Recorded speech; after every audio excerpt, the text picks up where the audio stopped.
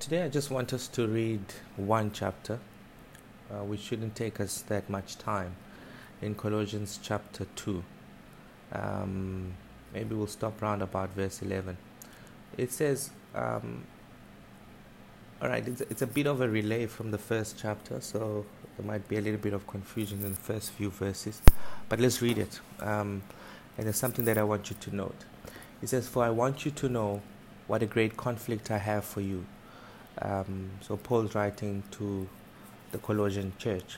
I want you to know what a great conflict I have for you and those that are in Laodicea, and for as many as have not seen my face in the flesh, that their hearts may be encouraged, being united together in love, and attaining to all riches of the full assurance of understanding, to the knowledge of the mystery of God, both of the Father and of Christ, in whom are hidden all the treasures of wisdom and knowledge. Hallelujah.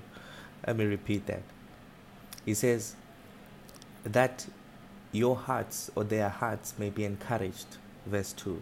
Being united together in love, attaining to all riches of the full assurance of understanding, to the knowledge of the mystery of God, both the Father and the Christ, in whom, now the Christ, are hidden all the treasures of wisdom and knowledge.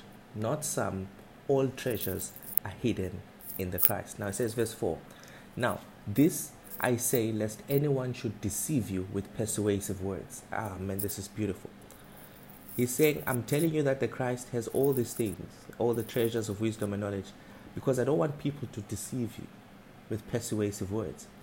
"For though I am absent in the flesh, yet I am with you in spirit, rejoicing to see your good order and steadfastness of your faith in Christ.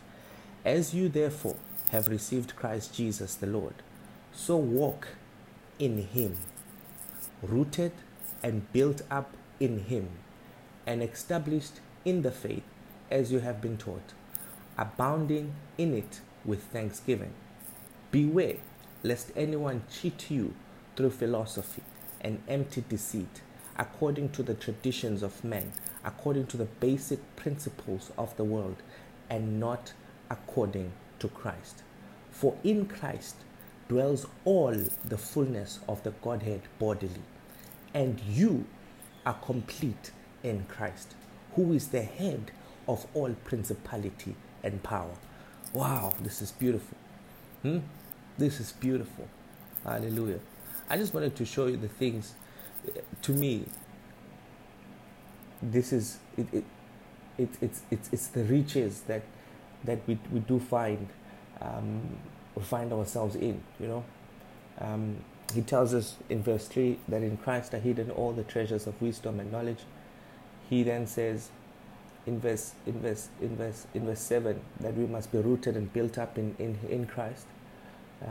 Right? He says we must walk in Christ. He says you must beware. People should cheat you through philosophy. They teach you empty deceit, teaching traditions of men, basic principles of the world, and not teaching you things that are according to Christ. But this is where I want to draw you to, that in Christ dwells all the fullness of the Godhead bodily. Wow. And guess what? You, verse 10, are complete in Christ. You are complete in Christ. Be blessed in Jesus' name. Amen.